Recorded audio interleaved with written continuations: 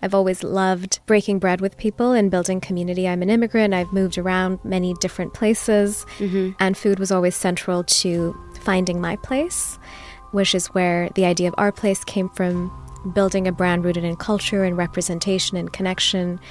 We make products that make it easier and more joyful to cook at home. But the universe had different plans, and when I was 22 years old, I ended up quitting my job because my friend Malala Yousafzai was attacked by the Taliban for her activism.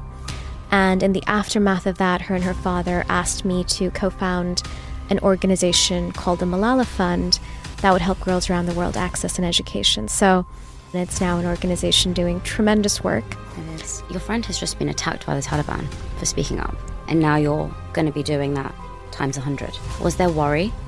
Yeah, both of those questions are very legitimate questions and very legitimate fears. My first response was no.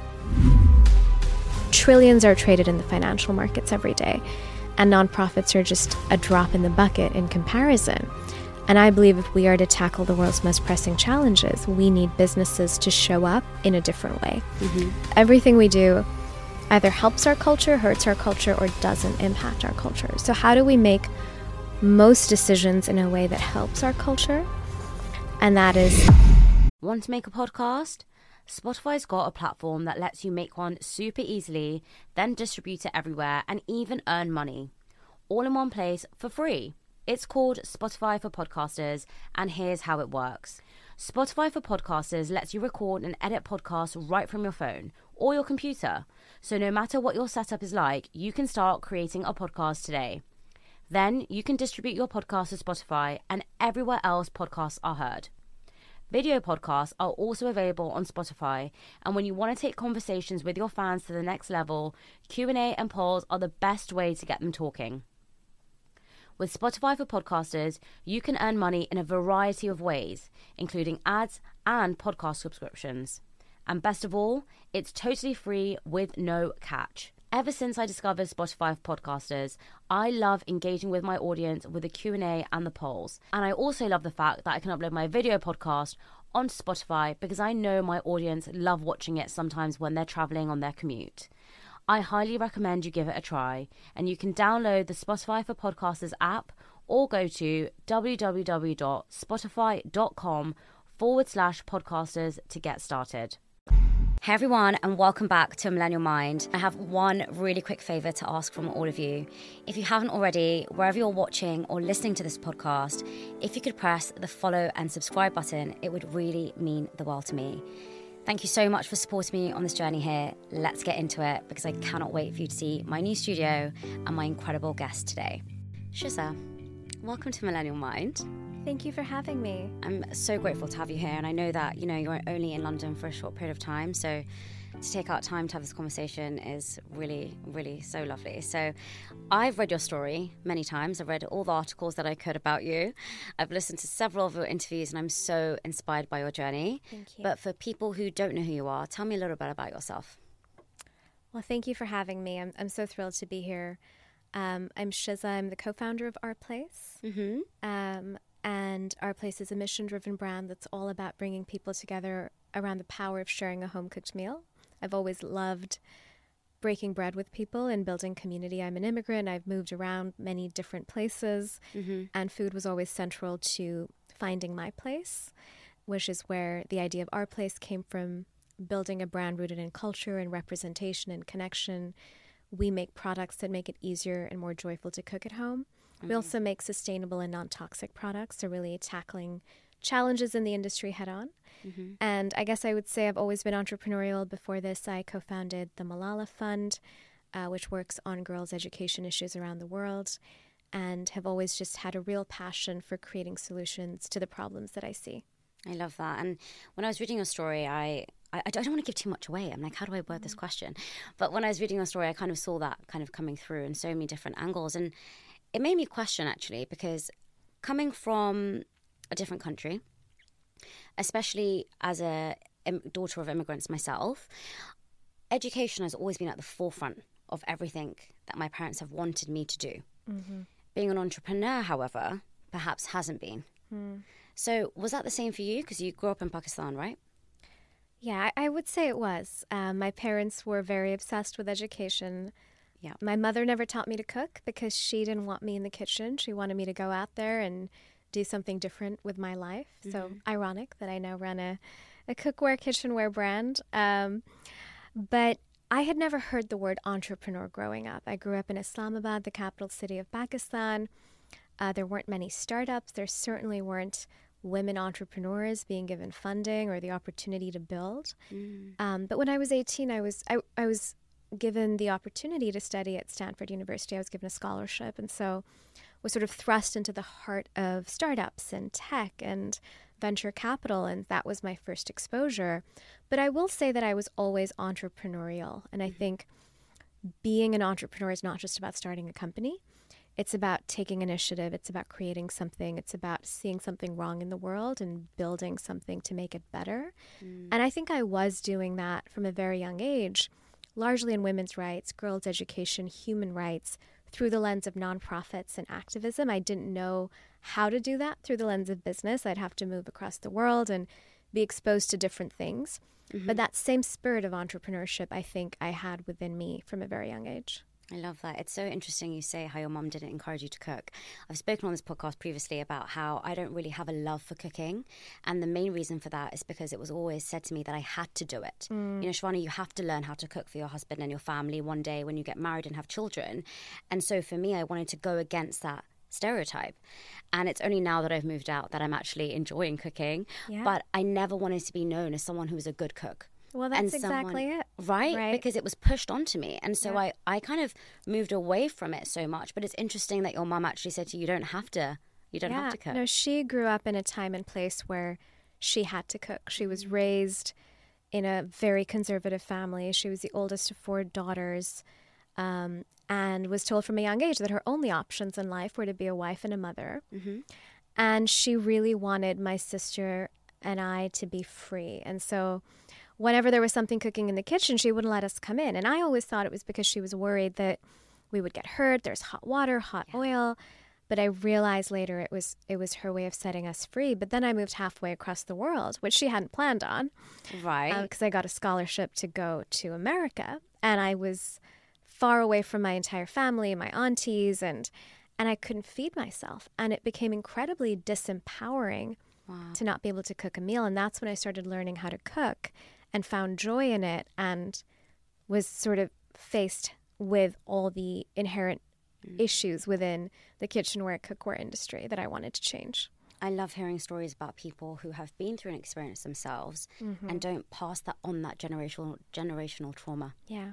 It's the best story I can ever hear, because often I feel that when you've been through something and you feel resentment about it, or you feel that was unfair or unjust. So let's just say in your mum's case, that was the only option that was given to her. Yeah. A lot of women then say, well, if I had to go through it, you have to go through it.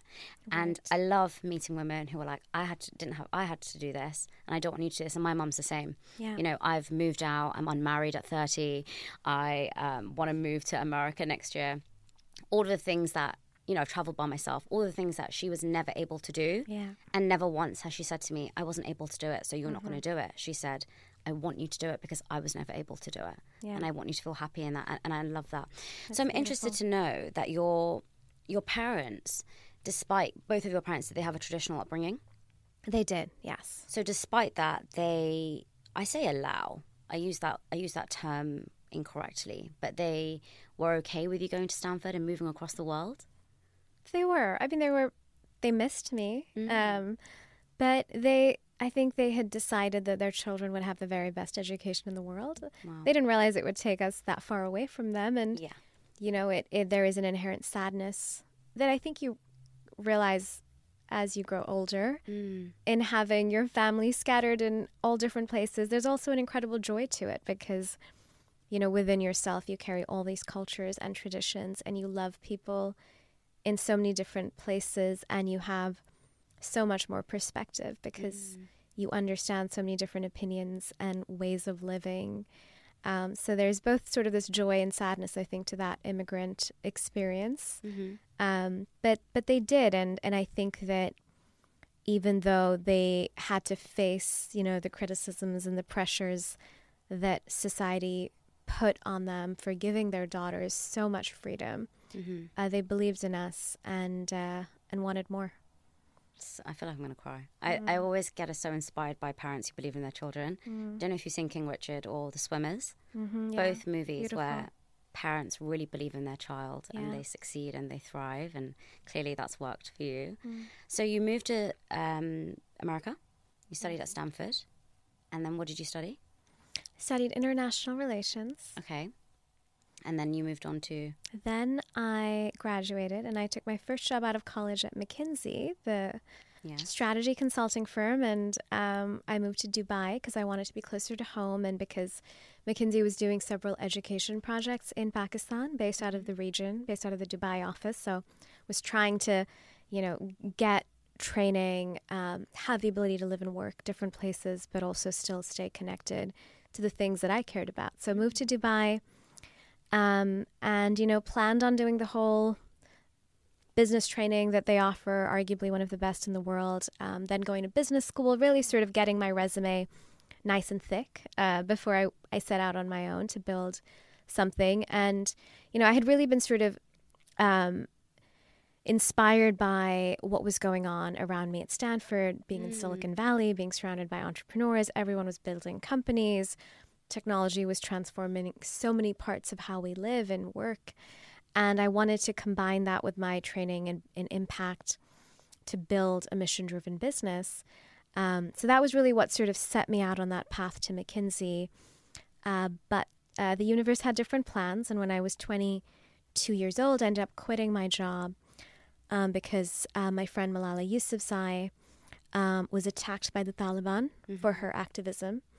And in the aftermath of that, her and her father asked me to co-found an organization called the Malala Fund that would help girls around the world access an education. So my time at McKinsey was cut short. At 22, I moved back to America, to New York, and co-founded the Malala Fund and helped get that off the ground. And it's now an organization doing tremendous work. It is. And from there, really moved forward to start Our Place. I'm a huge, huge fan of Malala and everything that she does. And actually, I went to the Swimmers premiere and she was apparently in the audience and I had no idea. And it was only afterwards when I saw the photos that I was so upset that I didn't see her. But, everything she is doing is phenomenal. She's extraordinary. She really is. Yeah. But, I'm interested to know, when you say you co-founded the Malala Fund, what does that mean exactly? Well, I was a founding CEO and sort of helped bring this idea of, creating a nonprofit that was based on Malala's voice and her ideas and her experiences that would help other girls around the world also share their stories, advocate for change in their communities, and access an education.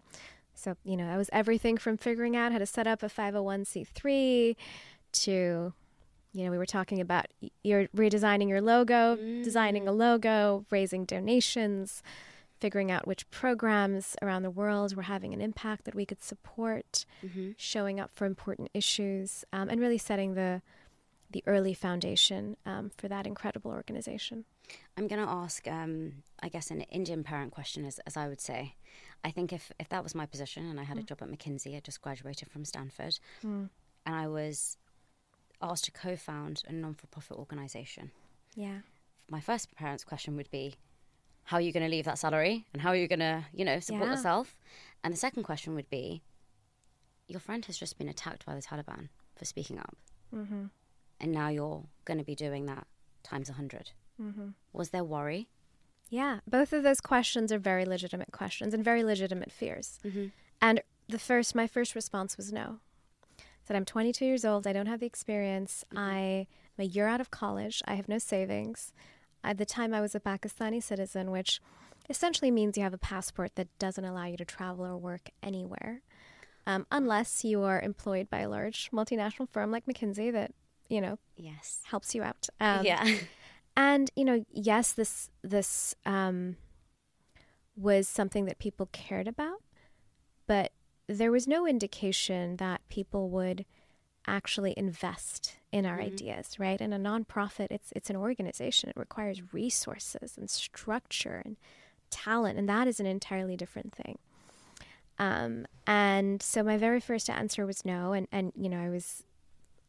my parents were worried about safety, and we were getting phone calls and visibility in a way that made us feel unsafe.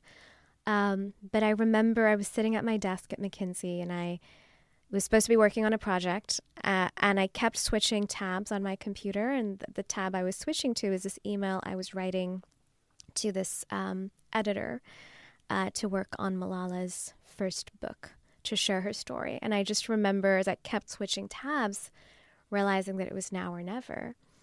And my heart had a clear answer, and so I sort of took the leap, never looked back. And I really do believe that there's moments in all of our lives where we have to decide who we are. And this is true in our careers, in our relationships, in our values.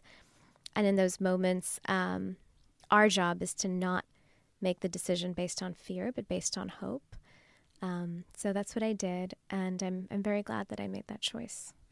I really believe your gut is such a powerful indicator. Mm-hmm. And often when I've been confused about a decision, I really have just learned to ask myself instead of listening to the noise and listening to what everyone else wants you to be, because my parents want me to be one thing, my friends want me to be another thing. Yeah. A random person on the internet wants me to be one thing, but actually who do I want to be? Yeah. And I think we, like you said, we all go through those moments in our life where we really have to decide what do I stand for and what do I want to do? Yeah. So talk me through that journey of, pivoting, I guess. Yeah.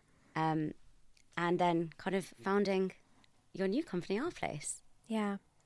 I mean, I think pivoting or being open maybe is said differently. It is so foundational. And I think it is something that I've always had, is a sense of openness.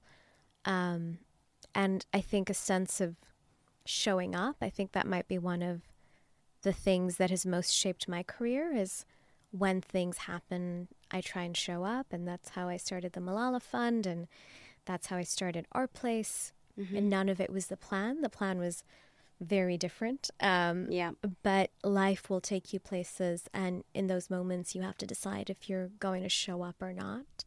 And I think nowadays, as people build careers, there are no straight paths, right? That time when you entered a company and stayed there for 30 years and retired, that doesn't really happen anymore. And yes, there are deeply technical fields where you do have a lot of training and a lot of education that you have to follow. But for most of us, you know, who are graduating and then figuring out what we're doing with the rest of our lives, we will have multiple paths. We will change direction. We will do many different things.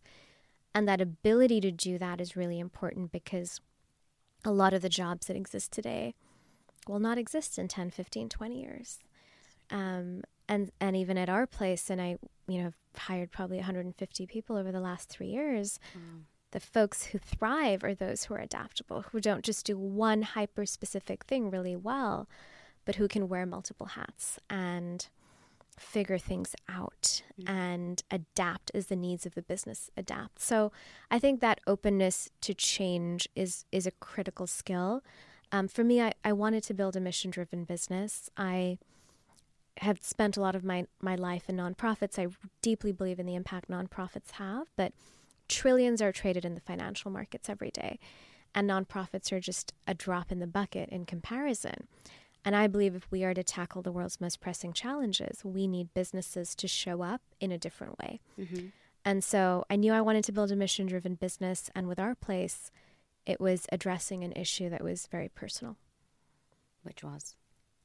Our Place was really founded on this notion of bringing people together around the dinner table. I'm an immigrant. My husband's an immigrant. We literally found Our Place in America by cooking food, having people at our dinner table, arguing over whose cooking is better, mine, and sharing stories. And, we have an absurdly large dinner table in our house. It fits 16 people. There's 2 of us. I know. Wow. Yeah. When you have arguments, just sit at the opposite ends. Exactly. But mostly we have people over. And, we were starting this company at a time of rising division, rising otherness, rising populism, Brexit, right? This fear of one another. And we wanted to get more people cooking and sharing meals, because food tells our stories, and food is about our connection to our culture, our community, our traditions, our bodies, our food systems. And so that's really what our place was founded on. Now, from a product design perspective, that meant a bunch of things. That meant designing better products that made it easier to cook. Not selling 16-piece sets like the rest of the industry, but creating one pan and one pot that replace an entire cookware set. Working against the inclusion of chemicals that we believe to be harmful, PFAS chemicals specifically, that have been linked to a lot of adverse health effects that are still found in 95% of nonstick pans. Wow. We really wanted to create a healthier, safer alternative to that. Doing a lot of work in sustainability, recycled materials in our products, in our packaging, and also just bringing joy and play, because, we talked about how once cooking was a choice, it became way more fun. And so our products are beautiful, not just because we love good design, we do, but because when you have a beautiful product and you leave it out on your stovetop, you're like, you know what, I'm not going to order soggy takeout again. I'm going to just whip something up real quick. It's really interesting, because I believe that every idea starts with a dream. When people say, oh, you're just dreaming, everyone starts with a dream. Every single person who thinks of an idea is a dreamer. And the only thing that distinguishes a dreamer from a successful business owner is the ones that take action and the ones that do. And so I always say my biggest piece of advice to anyone is dream and then take the action. Just start. But, I read online that you had a 30,000 person waiting list. I was shocked. 30,000 people wanted to buy. And did you release one product at first? So we launched with our Always pan, which is our iconic 8-in-1, 10-in-1 now pan. Just ordered. Took me literally an hour to decide the color. It's amazing. All the colors are beautiful. You don't have to buy just one. I know. But it's incredible, and it's gone viral, and it really does make cooking way easier. And then we launched with one set of plates, one set of bowls, one set of glasses. That was it. We called it, family dinner, everything you needed to cook and share a meal with your chosen family. Oh my God. And those were our first 4 products. And since then, we've probably released about 70 products. But everything is designed from scratch. We started about 1.5 years before. So it takes us 1.5 years to make anything at minimum, because we're starting with a problem statement, which is, how do we make this specific thing better? So if it's cooking, how do we design better cookware? If it's prep, how do we make prep simpler and easier? And so we're really designing every product from scratch and finding that intersection of form and function. It's revolutionary, if I'm completely honest. When I was reading it and I was seeing all the different things it does, it's perfect for someone like me, because I've just moved out and I have a very small kitchen. I don't have space for several different things. And it looks amazing. And so you feel good naturally when you're cooking. And I think it's made me feel a little bit, I haven't got it yet, but I feel like it's made me feel a bit excited to be like, oh, I can make this and I can make this and I can do this. Because for me, I make the same food every single week, for about 4 meals in a row.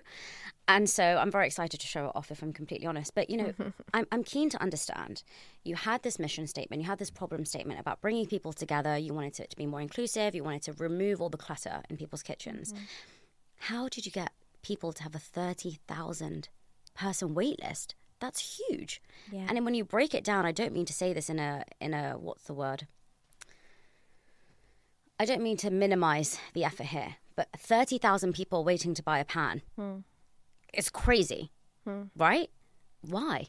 It was, I think, a combination of things. I think that it was such a game-changing product. There was really nothing like it from a function standpoint, but also from a design standpoint. The category was all, silver, metal, and dark color. It was very little use of color, design, very little innovation. I think the brand really resonated with people because it was a brand that really focused on culture and inclusion, and every other brand was about being exclusive, right? It was perfectly styled 5-course meals on multi-million dollar homes. And I think also it was not really about the why behind cooking. It was, here's how sharp our knives are and here's how many plies are in our cookware. But it wasn't actually getting to the heart of why we cook, which is to nourish ourselves and the people we love. So I think it was the first brand that was really changing that. And then, I think we started in this very organic grassroots way where we were just, sharing our product with folks who were recommending it, doing small grassroots events, working with local nonprofits.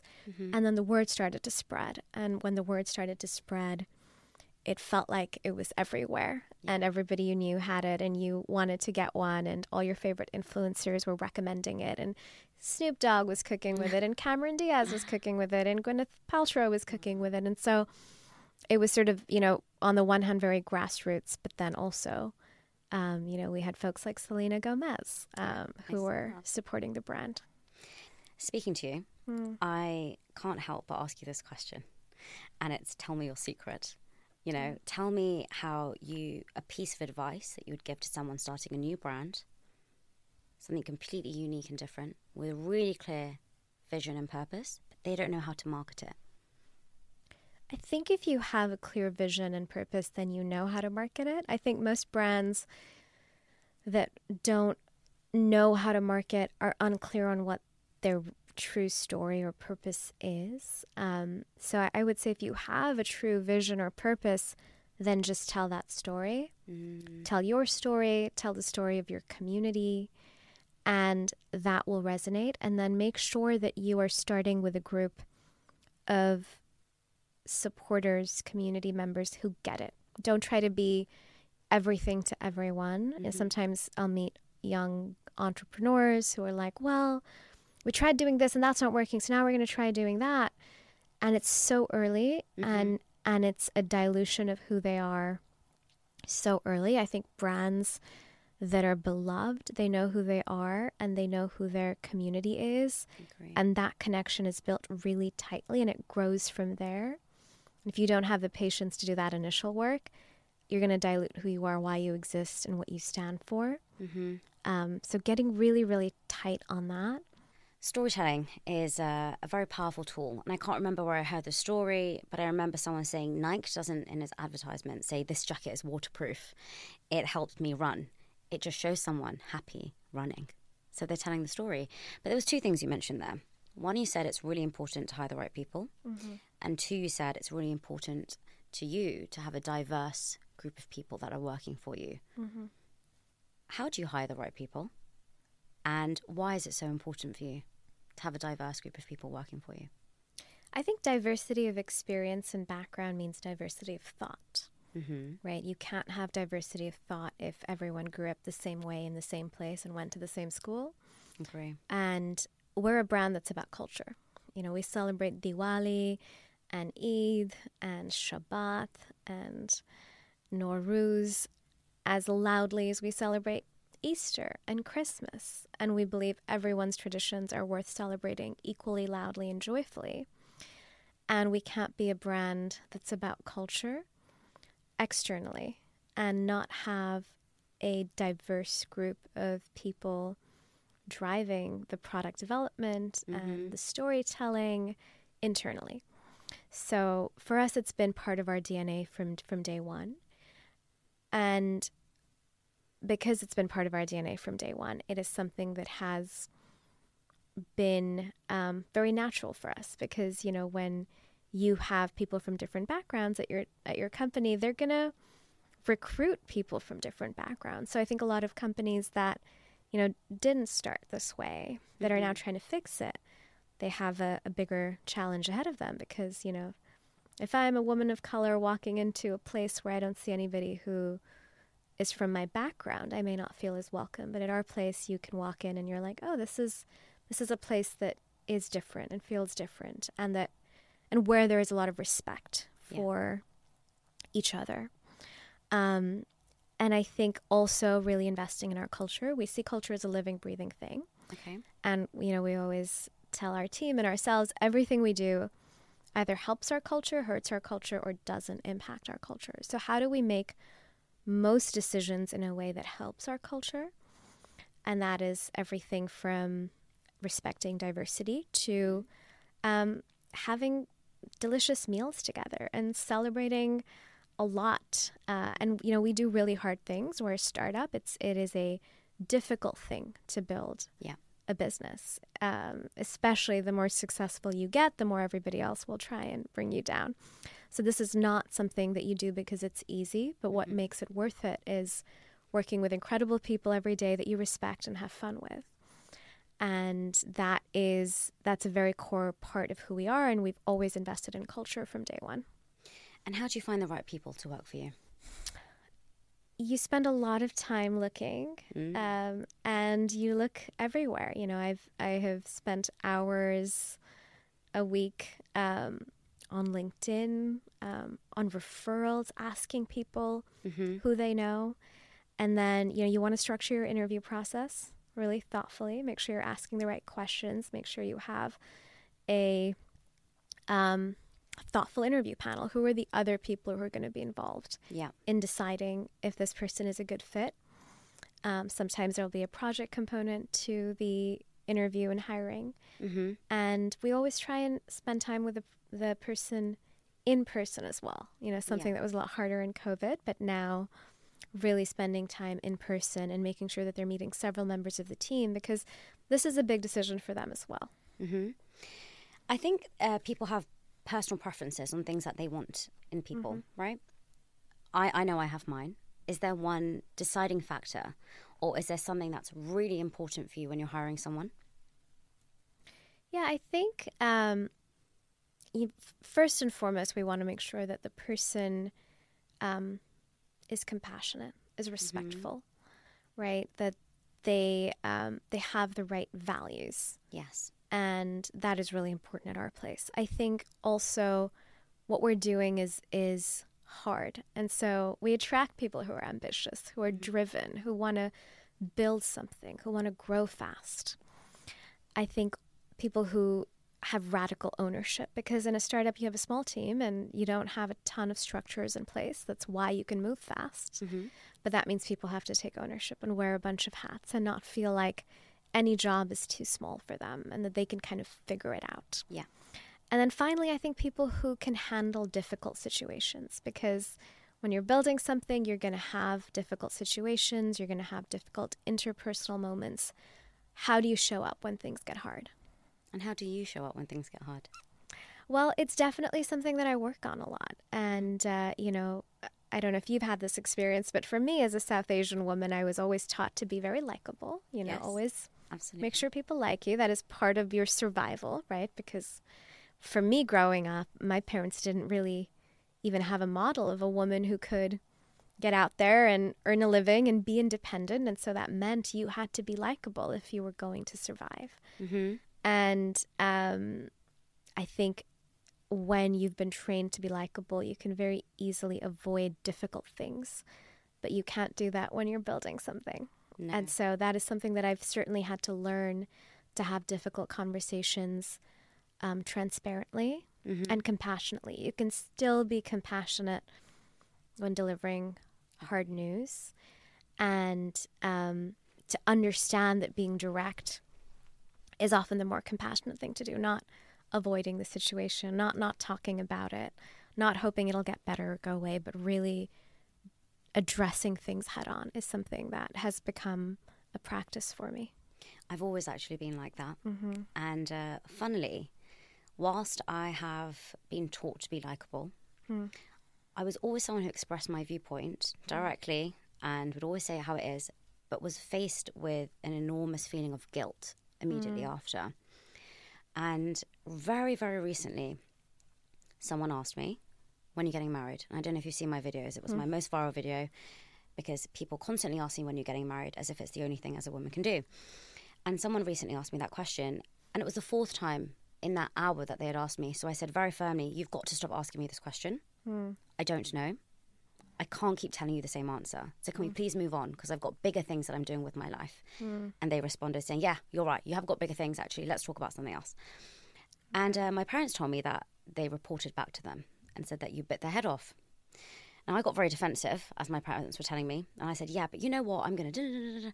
And they actually, for the first time, didn't. They said, it is annoying. So good you said something. And I remember looking at them thinking, really? You're not going to tell me off for standing my ground?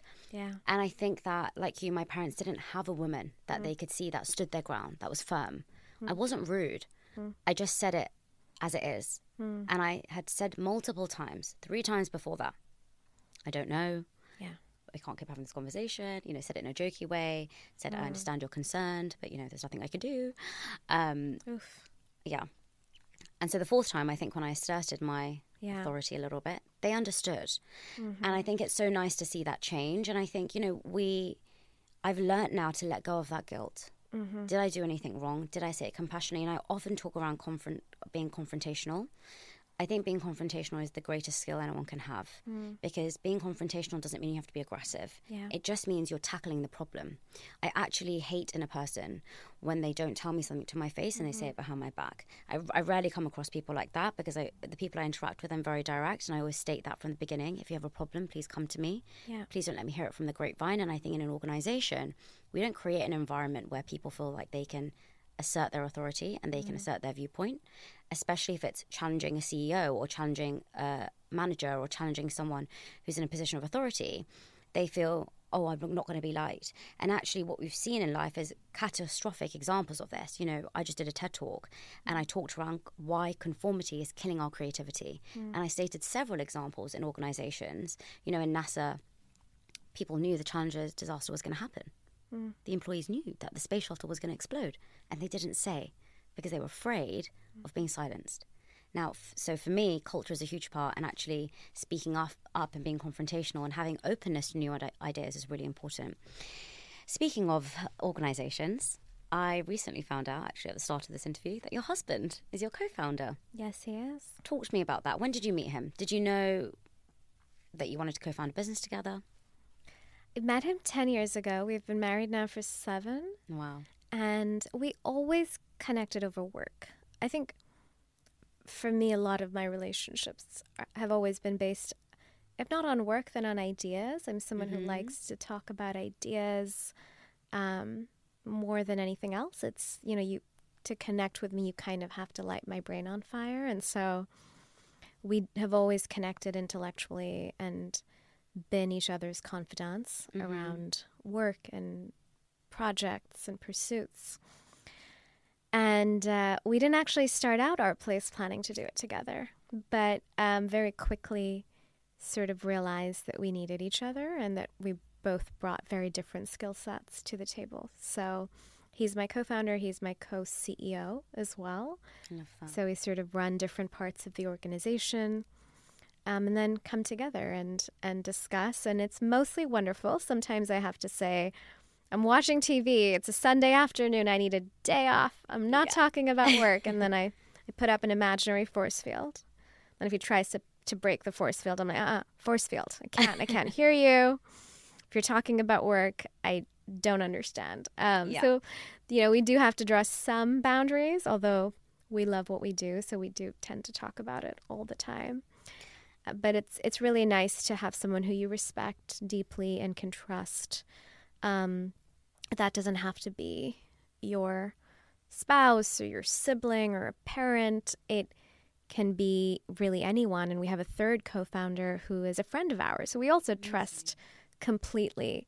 But it is really nice to start.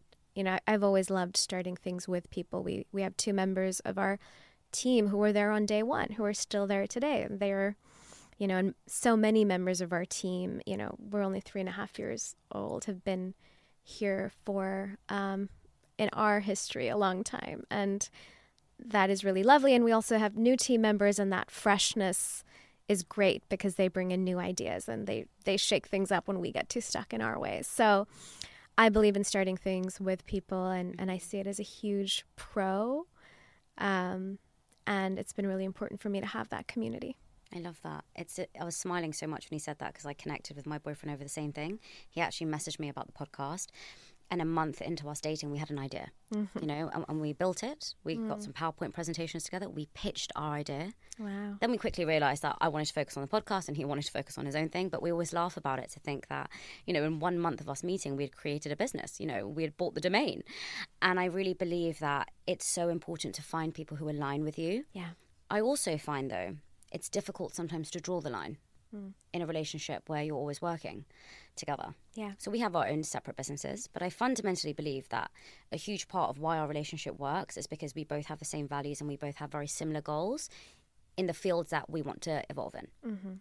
Do you ever find that there's that line that gets crossed. You know, for example, for him and I, we have to now make sure we do a date night every 2 weeks. Yeah. Because otherwise he would just come to me, we would be working, I would just go to him, we'd be working. At dinner we have our laptops. It's sometimes difficult to set that barrier, especially if you're building something together and you're both super excited about that thing together. I know you said you've put up this little shield, but is there anything else you do to kind of separate your relationship from work? I think definitely the shield is my tool. It's like, no, we're not doing this right now. And then when we do have that time to just say, please ask for permission before bringing this in, because I think we both get sucked in and it's like, oh, just this one little thing. I just want to ask you. But I'm like, I just for 15 minutes wasn't thinking about work. Yeah.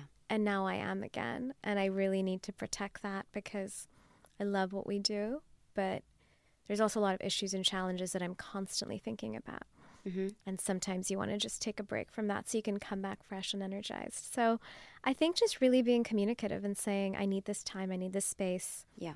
And also holding yourself accountable because, you know, sometimes I'll be like, I set the force field. And he's like, but you just walked into my office and started talking about this. So yeah, I think it's just that constant communication and then carving out a little bit of time and setting those ground rules. Boundaries are very important to me. Oh, also we set up meetings. So, you know, I think initially we assumed we lived together. We'll just talk about stuff. What would happen is, you know, we'd be in meetings from 8 a.m. to 8 p.m. Wow. 8 p.m. we'd sit down for dinner and then, you know, one of us would have this thing we needed to tell the other one about. But we needed rest. And so now we try, when I have something I really need to chat with him about, I will put a meeting on the calendar. It might be like an 8 p.m. meeting in our living room. Right.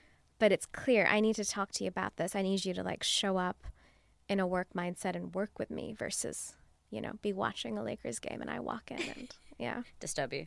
Exactly. Boundaries are really important to me and it seems like they are for you as well. Mm-hmm. You mentioned earlier, as you grow, I think this is what you said, as you grow, there's going to be a lot of people that try and bring you down. And you've just mentioned again that you have a lot of challenges, as anyone who owns a business does. What's been one of your hardest moments and how have you learned to navigate through those difficult times? I think, you know, for us as a business that has original ideas, innovations, we have about 200 patents across our product portfolio. Wow.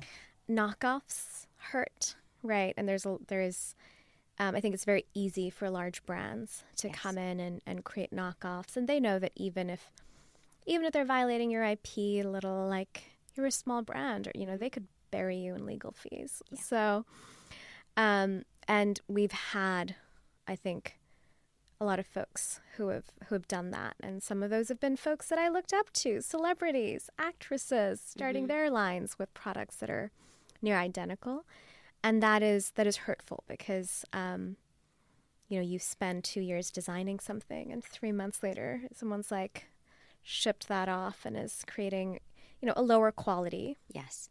Less sustainable, probably not non-toxic, but still a version that to a lot of consumers, maybe they don't realize.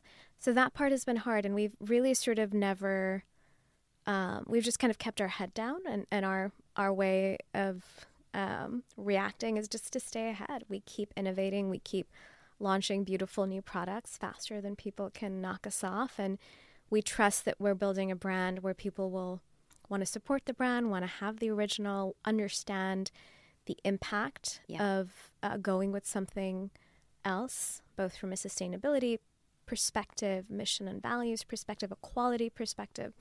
But I think that has been a challenge. And sometimes you're just like, you know, you're in somewhere between infuriated and heartbroken, and you have to say, you know what, my goal is to build my business and my brand and my community, and not worry about what others are doing. There's a lot of people that are going to be listening and watching to this that have the same feeling. You know, I've just done this, and someone feels like they've knocked off my door. You know, someone recently said to me, "There's so many podcasts out there right now, and you know, don't you feel like people are copying you?" And I said, "No."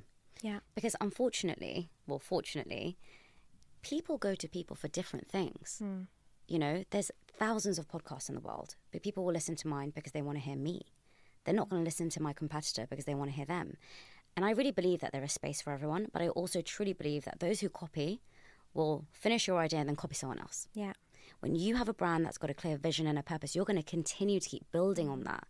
And there's going to be ideas that fill from that vision. So if it's a celebrity that's looking for the next hot thing, okay, our place is sold, 30,000 people wait list. Yeah. They're going to then go to the next lipstick. They're going to then go to the next hair brand. They're going to then go to the next lights. And so I really believe that, there's no need to worry about those who copy, because they're going to continue to copy. Yeah. Before we close. And they have to live with that, Exactly. They have to sleep with that guilt, not me. So before we close, for those who are nervous or worried about starting a brand and maybe don't have that self-belief, what's the number one piece of advice you'd give them? Well, firstly, I do want to reiterate, you don't have to start a brand to be an entrepreneur. If what you're seeking is building something, build something. It might be a new company, it might be a new nonprofit, but it might be something within your existing company, your existing organization. Might be something on the side, a little side hustle. Mm-hmm. So I want to be careful, because I think that there is this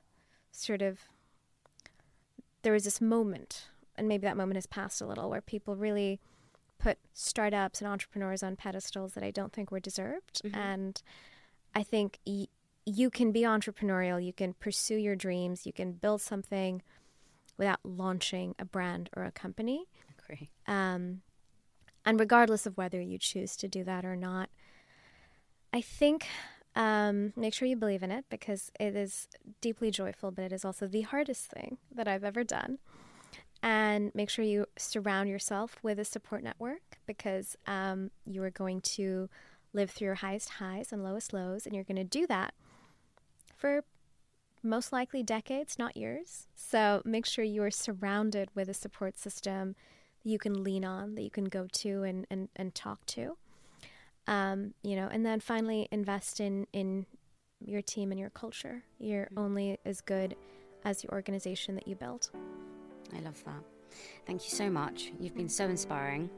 I wish I could spend more time with you to learn so much more, but I really appreciate you coming on, so thank you. Thank you. This was lovely. Such a joy.